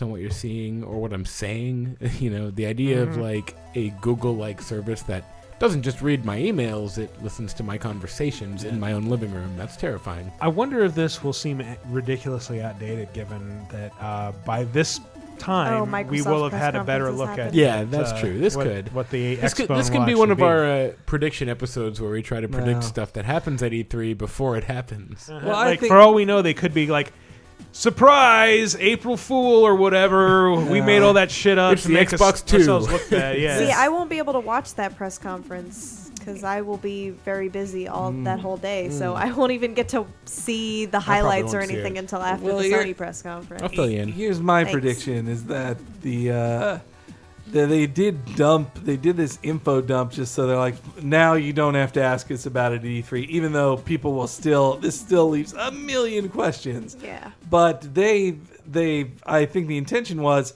all right, look, here's all these answers here. Don't ask us at E3. We just want to show games. All right, like, I believe them when they, like, Major Nelson said, the only thing you're going to see about TV at E3 are the TVs that are showing games. Speaking of pre-E3 news nobody likes, there was another big reveal. I don't know if nobody likes this one. Well, okay, it seems appropriate to me, but a little strange. Kiefer Sutherland is now the voice of not Solid Snake, I guess, Big Boss. Snake. You're cool with saying Snake or Naked Snake. You can say that. Having never played the games, I don't know the difference, but I do love David Hayter, so... Yeah, David Hayter's good. Plus, he was amazing on Twitter today. He is the voice of Snake to me. Like, as far back as video game characters have had voices, his was one of the most distinct, and he's been it for 15. Well, this would have been 15 years now. Well, I do wonder, like, what if this is an attempt to sort of differentiate Boss and Solid Snake a little bit? I could see that. Maybe it's him admitting, like, these should have been different voice actors. Like, but I just wanted to keep them the same, like two snakes that they look the same at this point. So that's true. Make them sound the same. But then to go with a big maybe movie they'll star, explain it like, Snake will get punched in the throat really hard in the opening act. Well, I mean, a lot of stuff happens to people in comas. Like, you're in a coma for 9 years. True. Guys, there's no doubting Kojima. He's got a master plan for all of us. And that's true. We're all going to be okay. You in just his warm need to embrace. have faith in Kojima. You do. Faith in Kojima's plan. His warm embrace. On the day it was announced, Kotaku dug up a great conspiracy theory from someone who refuses to believe that David Hayter is done, even though this should have put the nail in the coffin. After GDC, people were like, maybe they're just faking this out. I bet it's still Hayter. Now when they've had Kiefer Sutherland do publicity and like show him recording the voice, like, yeah, he's Snake now, guys. Come on. Don't be a hater. But so this guy Sutherland's a Kiefer. That's good. But so the guy's conspiracy theory was that David Hayter compared Kiefer Sutherland replacing him as New compared Coke. to New Coke. And so then the person's theory was like, oh, wait a minute, man. New Coke, they just introduced that to make you want old Coke even more. And then they quickly replaced it with classic Coca-Cola. So maybe what they're really doing is faking us out. So then we'll be even more excited when David Hayter takes back over when it really comes out. I don't think it was their intent to. I don't think Kiefer put out Sutherland New would Coke want to just be involved with such a long con. Wait a minute. New Coke. Cocaine. Brazil. South America. The Americas. America Vespucci. Italians. Are you saying Kiefer Sutherland is going to play Ezio? What the fuck are you talking about? That's correct. No, I'm just coming up with a absurd conspiracy theory. Yeah, people overthink Kojima. Was that the only Italian character you could come up with? Yeah, because who the fuck is Mario?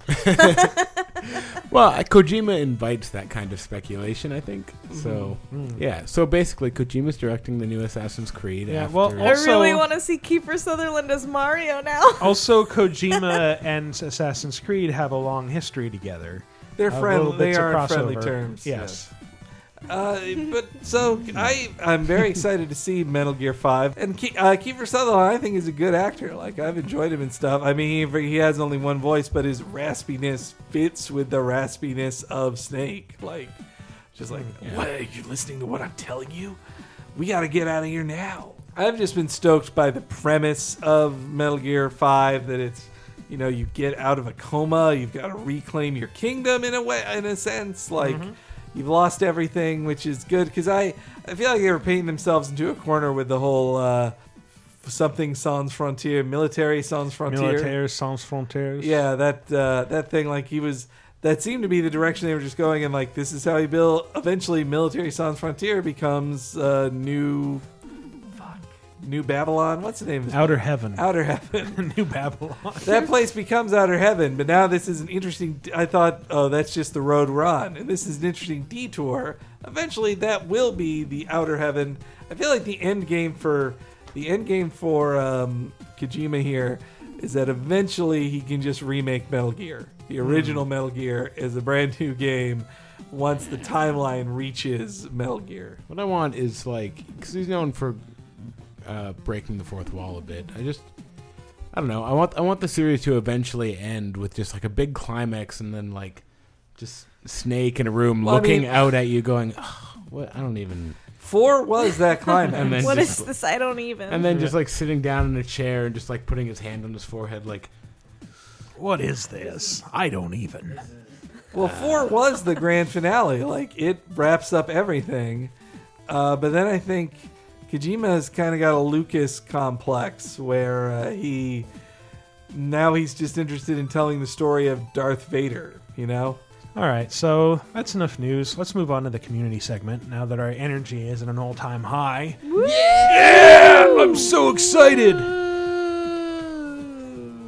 Well, it's probably nothing compared to how tired I am at E3 right now as you're listening to this. If you're as tired as your current self is. Tired, drunk, and sad I am.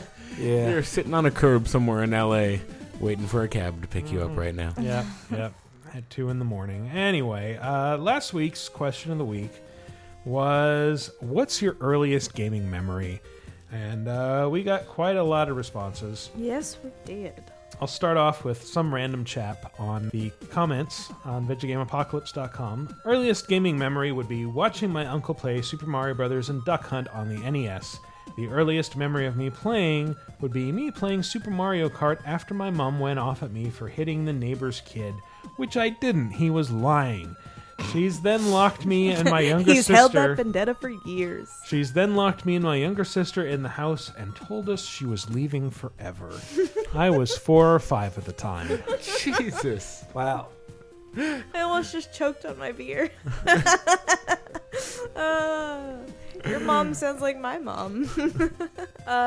Triskidable says, Frogger.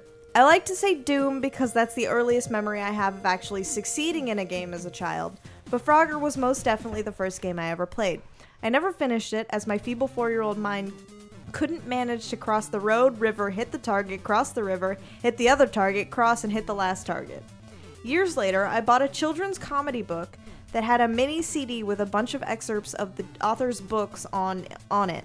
It had a Frogger clone where you played as a living butt, just a butt with arms and legs, and crossed a lake of lava into the butt-cano. Butt-cano. Like a butt volcano, I'm guessing. Whoa, this is It was amazing. stupid, but so beyond stupid that even I remember it. Why isn't that available I don't know. on the internet? Because I need it. I want to find a butt-cano as a living butt. When it erupts. Nope. Gross.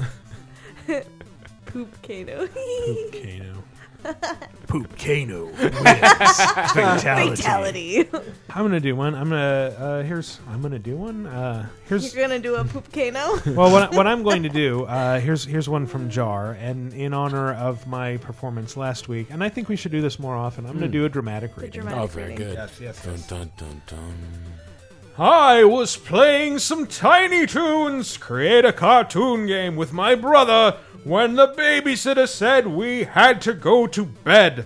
My brother threw a screwdriver at her. Good times. You sound like an old wizard giving a World War II speech. Is that a World War II Hitler speech or World War II Churchill speech? Churchill. Oh, okay, good. So you're one of the good guys. Literally Church Hitler. You're literally Church Hitler. I'm just trying to do Dr. Orpheus from Venture Brothers. Just imagine a loud trumpet noise behind me. You mean Doctor Strange? No. No. I'm going to read Darth Orange's, even though I know it's fake, just because it makes me laugh.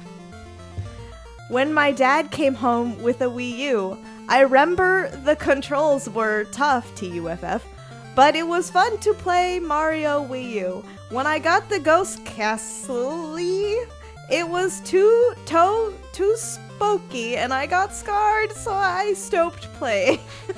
Now I am older and I am not afraid of ghosts, because now I know they are not real. Okay. All right. Nice. That was good. McKnives said, my earliest gaming memory is playing the arcade Mortal Kombat 4 game while on vacation in Chicago, which is where that came from, by the way. I was enamored with the hyper-violence, like the ceiling of spikes, then crushed to find out it was M-rated and I would have to wait years to own it. That's so, like, now, today, somebody think, like, oh, this isn't for people. I have to be 6 years older to illegally acquire this. How will I ever deal, is this the internet immediately? That's another thing. Prepare to feel old, all the other 30-somethings at the table. Mm-hmm. Are there any? I don't know. I'm 30. Okay. I'm almost 30. All right, that counts. You're in the club. It's Doing funny. the math, I just Michael. remember, I mentioned this on PC Gamers podcast actually, but there were shareware games I played that you know how you would play it, you get one level, and then when you quit, there was a screen telling you all the stuff you could get if you bought it. Mm-hmm. Not that long ago, probably 4 years ago. I remember thinking about those games and thinking, I'll never get to play that extra stuff. Seeing them available now on GOG, and then realizing I'm an adult with a bank account. I can play those games like that. But, same goes for kid movies I wanted to see as a kid that my mom told me I couldn't because they were R. I've literally not seen a lot of them because I keep thinking oh, I can't see that, and it doesn't always occur to me. I'm an adult who can see whatever movie I want. You could literally buy 5 copies of each one and spend an entire weekend watching them all. I know. It's funny how things stick with you when you're a kid in the way, Yeah. You're an adult. You can buy a stack of porn if you want. Whoa, I could. Yeah. Or you could just watch it for free on the internet. Yeah. And I could cut out the centerfolds and put them on my wall just like in the movies. Mm-hmm. Neat. Who does buy Well, porn I anymore? can't. How do people make money off porn these days? By creating what are essentially fan films, but they include sex. Yeah, the XXX parodies. Yes. Somebody still has to get paid.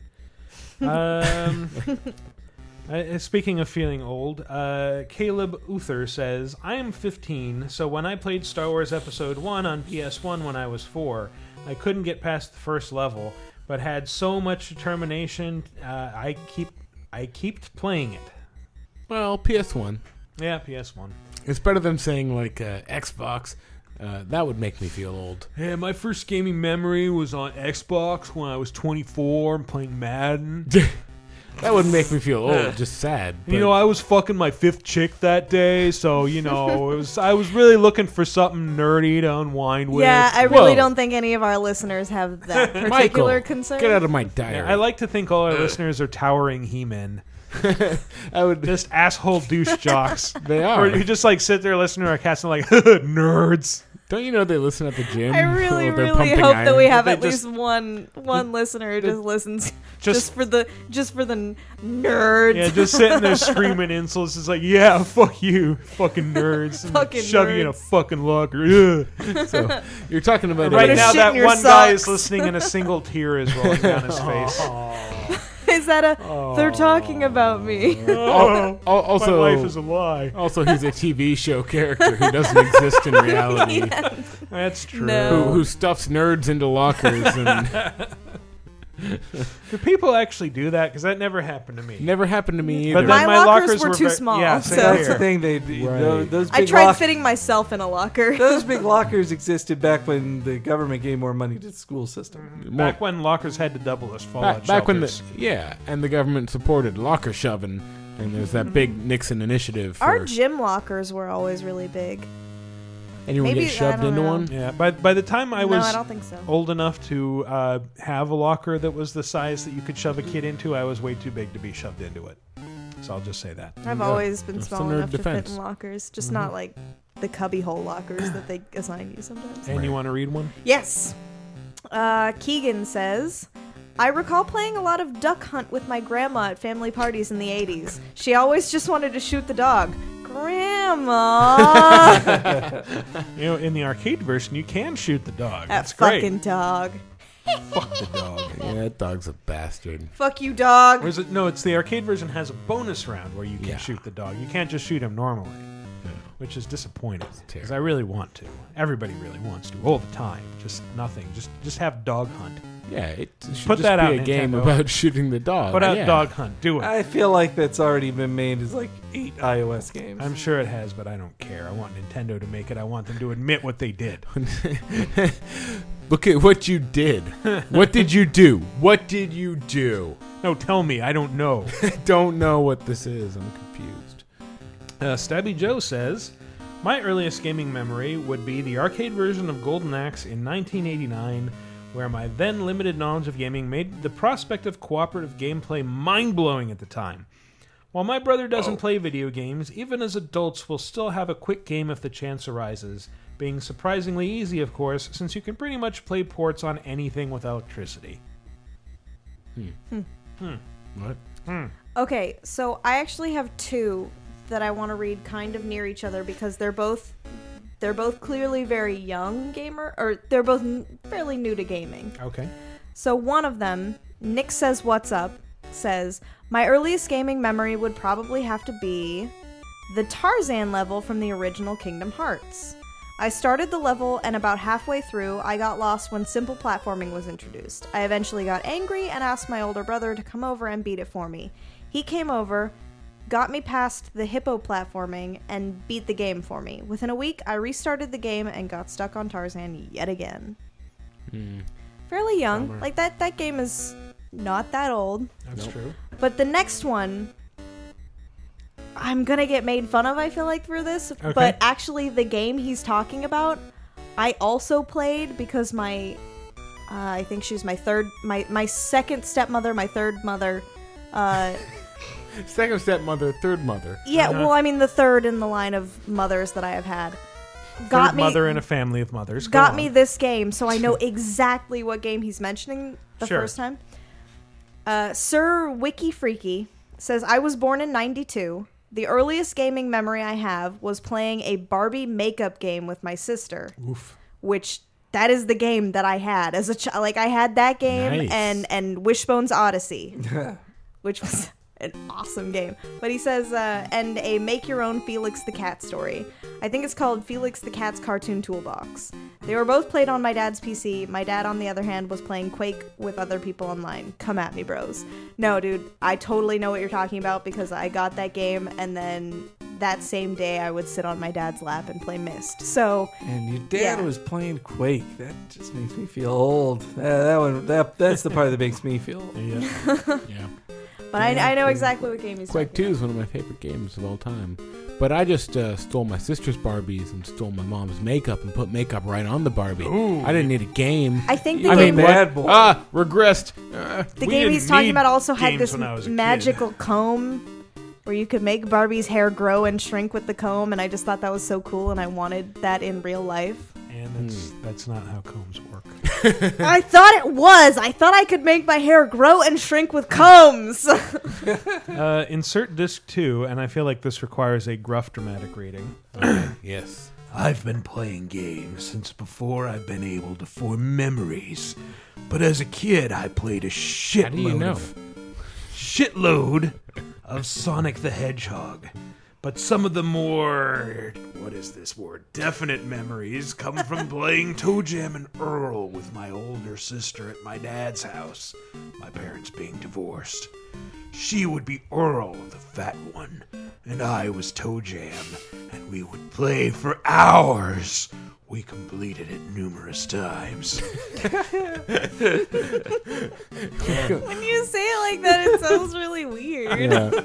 We completed it numerous times. That's the joke. That's the joke. Yeah. We're not grim here. I had to say. We completed this game. Yeah, let me be grim for a second. That's the joke. Okay. Very good. And people say I'm the joke explainer. My impression of Grim doing an impression of Rainer Wolfcastle. All right. Sorry. Go ahead, Anne. Turbo's is interesting. Turbo says, when I was 2.5 years old, when I was a baby, I watched my dad play Wolfenstein 3D on the computer. By watching him play, I learned how to play Wolfenstein 3D. Around this time, my mom said instead of going to the toilet, I just peed on the computer chair. My dad thought it was funny while my mom was furious. The first memory I have for myself is playing Doom 2 on DOS when I was 4 years old. Since 1994 was before Windows 95, I had to learn to spell and type properly to play Doom 2. You simply couldn't click on an icon and play it. True fact. I remember playing Doom. I just love the idea that he peed in a Well, I remember playing Doom 1 like while peeing on the chair. And just You were 10. sitting in a puddle of my own pee and playing Doom. In the kitchen, which is where you kept computers at that time for some reason. I don't know why. Hey. Well, it was Canada. I just assumed that's standard MO up there. I was in the U.S. When I was in, I don't know, middle school, my friend Rosie had her PC in her kitchen, and we would play Baldur's Gate together all the time. So, yeah, like, that's a totally normal place for me to see a PC. Like, it's not... Nowadays, people have, like, a little office No, room. not even an office. Like, it just sat on her kitchen counter. No, yeah, I'm saying now, I feel like people have their PCs in places that make sense to us. But I remember, like, in the 90s, Way it was back like... when, didn't it was have to like make sense. you got, like, a computer desk, and you put it in the kitchen for whatever reason.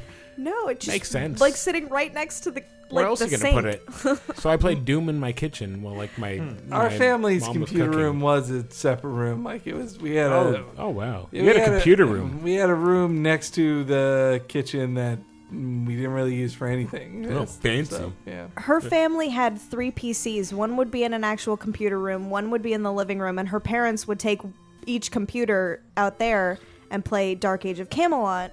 And me and Rosie would take the PC and the computer in the kitchen and play Baldur's Gate. So wow, how strange. Neat.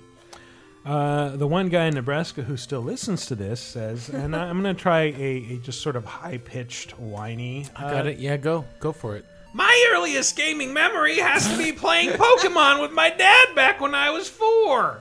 He had blue and I had red, and I remember always trying, in vain, to defeat my dad's army of dragon Pokemon, never realizing dragon Pokemon did have a weakness. That's why, even though I haven't played a Pokemon game since Ruby, that series will always hold a special part in my chest place. Nandayo. Pokemon. A lot of people had Pokemon answers like J. Marcella 09 or 09. Buying Pokemon. Wait. Funny voice. I don't have funny voices. Like, this is all I've got. That's funny voice. That's something. Buying Pokemon Blue and a matching Game Boy. I picked Blastoise because I thought his tail was cute. It's beautiful. Same reason I picked Blastoise, actually. I thought his tail was adorable. Blastoise is overall cute. I love turtles. Is that it? I like turtles. Somebody else want to do one? Oh, I have so many, but yeah. I'll do one. Chris Antista smells like pizza. Chris Antista smells like pizza says, my earliest gaming memory was when I was 4, before my older brother and I got our first gaming system. My brother and I wanted a Sega Saturn because my older brother had played it at my next door neighbor's house and convinced me just how awesome it was. When we asked my dad to get us one for Christmas, he told us no, but he would get us a PlayStation because the guys he worked with told him that it would be the next big thing. So my earliest gaming memory wasn't playing a game, but my dad making a decision about what system he was going to buy us. And that's the end of the story. Your dad was right. By the way, your dad was correct to buy the PlayStation. His friends at work were right. Yes. You should talk like that all the Your time. dad Tyler. knew what was That's up. I'll amazing. do a really short one. Combat Cat says, Rux. sucking at driver's first level. Terrible way to start my favorite hobby. I would have given up on gaming altogether if it wasn't for the free roam option. Henry, Driver. When was Driver made? Driver was mid-90s? Yeah. The first Driver, anyway. I mean, when was the Driver made? All right. Anti-Antagonist says, the first game I can remember playing was Super Mario Brothers Duck Hunt Combo on NES. Along with those games, I also remember playing the Addams Family and some caveman game I can't remember the name of quite a bit. Joe and Mac. Play it. Do you think it was that? I'm willing to bet. It was Super Mario and Duck Hunt was my first game too. Like once I saw that in action, I was like, I have to have one of these things. You guys have to stop saying Duck Hunt. It makes me laugh and giggle every time. Let's see here. Duck Hunt. We want to do one from the forums? Then? Yeah, I have one more. Anyway, this Tess Sharkness says, I remember crushing my first Goomba in Super Mario Brothers at age 3, late at night in the basement. Below the television and the old grungy couch we had, NES cords chewed a little bit by the dog. It was the start of a lifelong obsession. Again, everyone remembers their first Goomba. Yeah, that was again like my first memory. Like I can remember like the way the carpet felt on my living room floor and the musty, shitty couch we had in our family's like first home in Arkansas. Haitian Harry says, I'm going to try to affect a Vincent Price thing and fail miserably. I shouldn't have said what it was going to be. It'd just be a funny voice that way. My earliest memory was at age 4 when my dad surprised me with a new Atari 5200 and a copy of Frogger 2. I'm old, yo. So excited. If I was capable, I probably would have jizzed myself. Anyway, I couldn't wait to play, but driving home from the store, I didn't pay attention when exiting the car. I slammed my finger in the car door and couldn't play my new Atari for a week. Ouch. I've been there. And if only you had known how much that Atari sucked compared to stuff we have in the future. It was really the worst Atari. It was the 5200. My God. Last one. Daver123 says, one of my earliest and most vivid memories is of a game for the Commodore 128 that my big brother brought home. It was a platformer called Boff, in which you play a guy with a raging boner who has to catch up with the naked girls running around and bang them before you run out of power. At the same time, you had to avoid things like STDs and dirty needles, which would drain your power. Thanks, big bro! I forgot about all those weird porn games we had. I back have in the never day. fucking heard of this game. Is that a British game? And now I feel sad that I've never heard of this game. Yeah, it sounds British to I me. feel like I saw like a billion variations on that back in the late 80s for PC. Yeah. Like Astro Boobies and Astro Boobies. Anybody out there remember Astro Boobies? I just like the word boobies. Get it on with the Astro Boobies. Uh, Light up a fire. Well, It's that- cold outside. You want to stay in with Astro Boobies? Astro Boobies was a bunch of disembodied boobs with little propellers on them flying around a screen, and you were a disgustingly animated cock and balls down Yeah, at the you bottom were. that had to shoot sperm up at them. Oh, sure. Jesus. That was an actual game that was made by people. Crazy. Yeah. It's made by people. God, Astro man, Boobies is made that's by a hell of a people. stink eye you're giving me right now. It was my grumpy cat face. All right. So that's about it for this week. New question of the week. Let's make it E3 related. What have you seen at the show that you're particularly impressed by or excited about? For me, it's nothing because it hasn't started yet. Anyone else? Who wins E3? No. Yeah, who wins E3? Fine. Well, I am a time traveler, and having been to E3, I'm gonna say it's. I'm gonna say Nintendo. They surprise Nintendo everyone by wins. having the best game lineup. I liked my okay. thing better just because it'll get a more Yeah, diverse. well, let's go with yours. Okay, but let's give our reactions to these anyway. Let's predict before we go out who we think is going to Oh, win. I don't think I can do this. Oh, no, I you can't play this All game. right. Well, I'm the only one who hasn't Ubisoft gone then. wins. Sure. I think it's going to be Sony just because they haven't played their really horrible hands yet, and so right now they're looking kind of like they're ahead just because we don't know what draconian approach they're going to take to used games and observation of subjects. So. Anyway, let us know your answers. What have you seen that you really like at E3? Obviously most of you weren't there looking at it on the internet. What are you excited about? What new announcements have really lit a fire under you? Go to lasertimepodcast.com/forums or vidjagameapocalypse.com and comment on the article for this week's episode. So before we go, plugs. Who's got some plugs? Tyler? Well, I can plug PCGamer.com, and you should go there for E3 coverage. But of course, there's going to be a ton of noise from the consoles this year, so I'm just going to plug games that we haven't talked about on this show. Red Orchestra Rising Storm, oh my god, come play that with me, it's so much fun. And come play EVE Online with me too. You'll like it. You can get 30 days free. Don't go to PCGamer.com for your E3 coverage. You want to go to GamesRadar.com /PCGamer. That's yeah. I don't know if that still exists anymore. Yeah, probably not. But yeah, GamesRadar.com is where I work, and we're gonna be covering E3 up all over the place. Starting early with the Monday press conferences. We're going to be hosting them on the site, and you can watch them on there. We'll have quick reaction to it. I'm going to play all the games I can, especially Nintendo booth is my first stop. Going to be writing up stuff.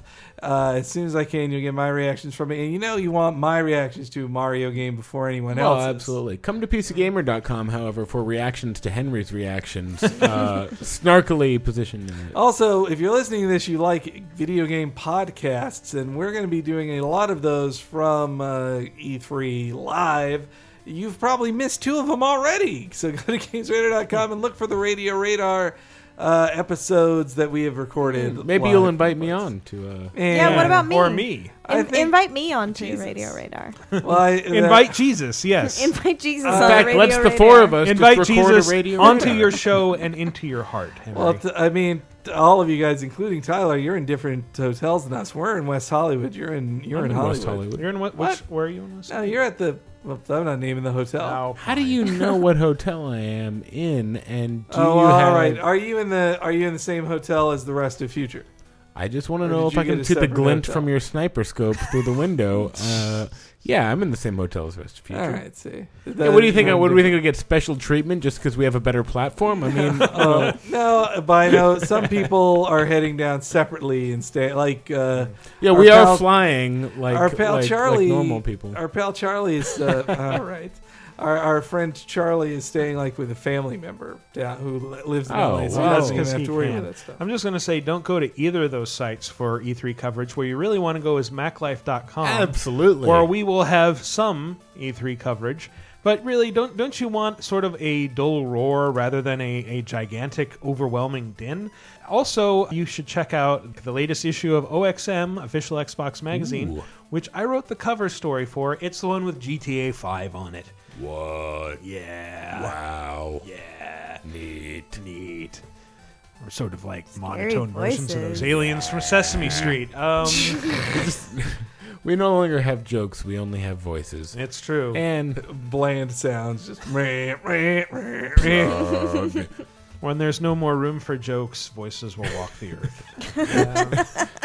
I will also have a bunch of previews appearing post E3 in @Gamer and OXM, so keep your eyes peeled Look for forward those. to those E3 previews a month later. I Print. have no jokes, yet I must voice. Yeah. Continue. Also, Twitter @Wikiparas.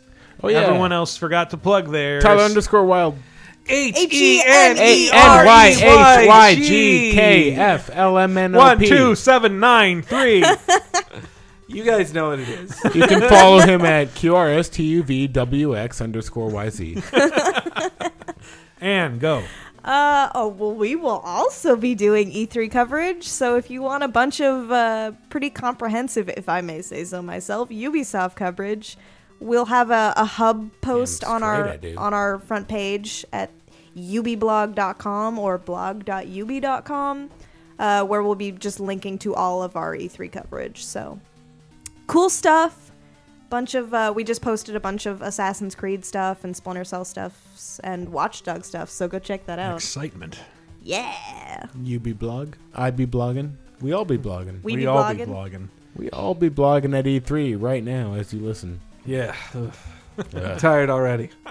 Yeah. Just thinking about it, huh? I really do feel tired thinking about it. All right. Thanks for listening, everybody. See you next show. Later. Gators.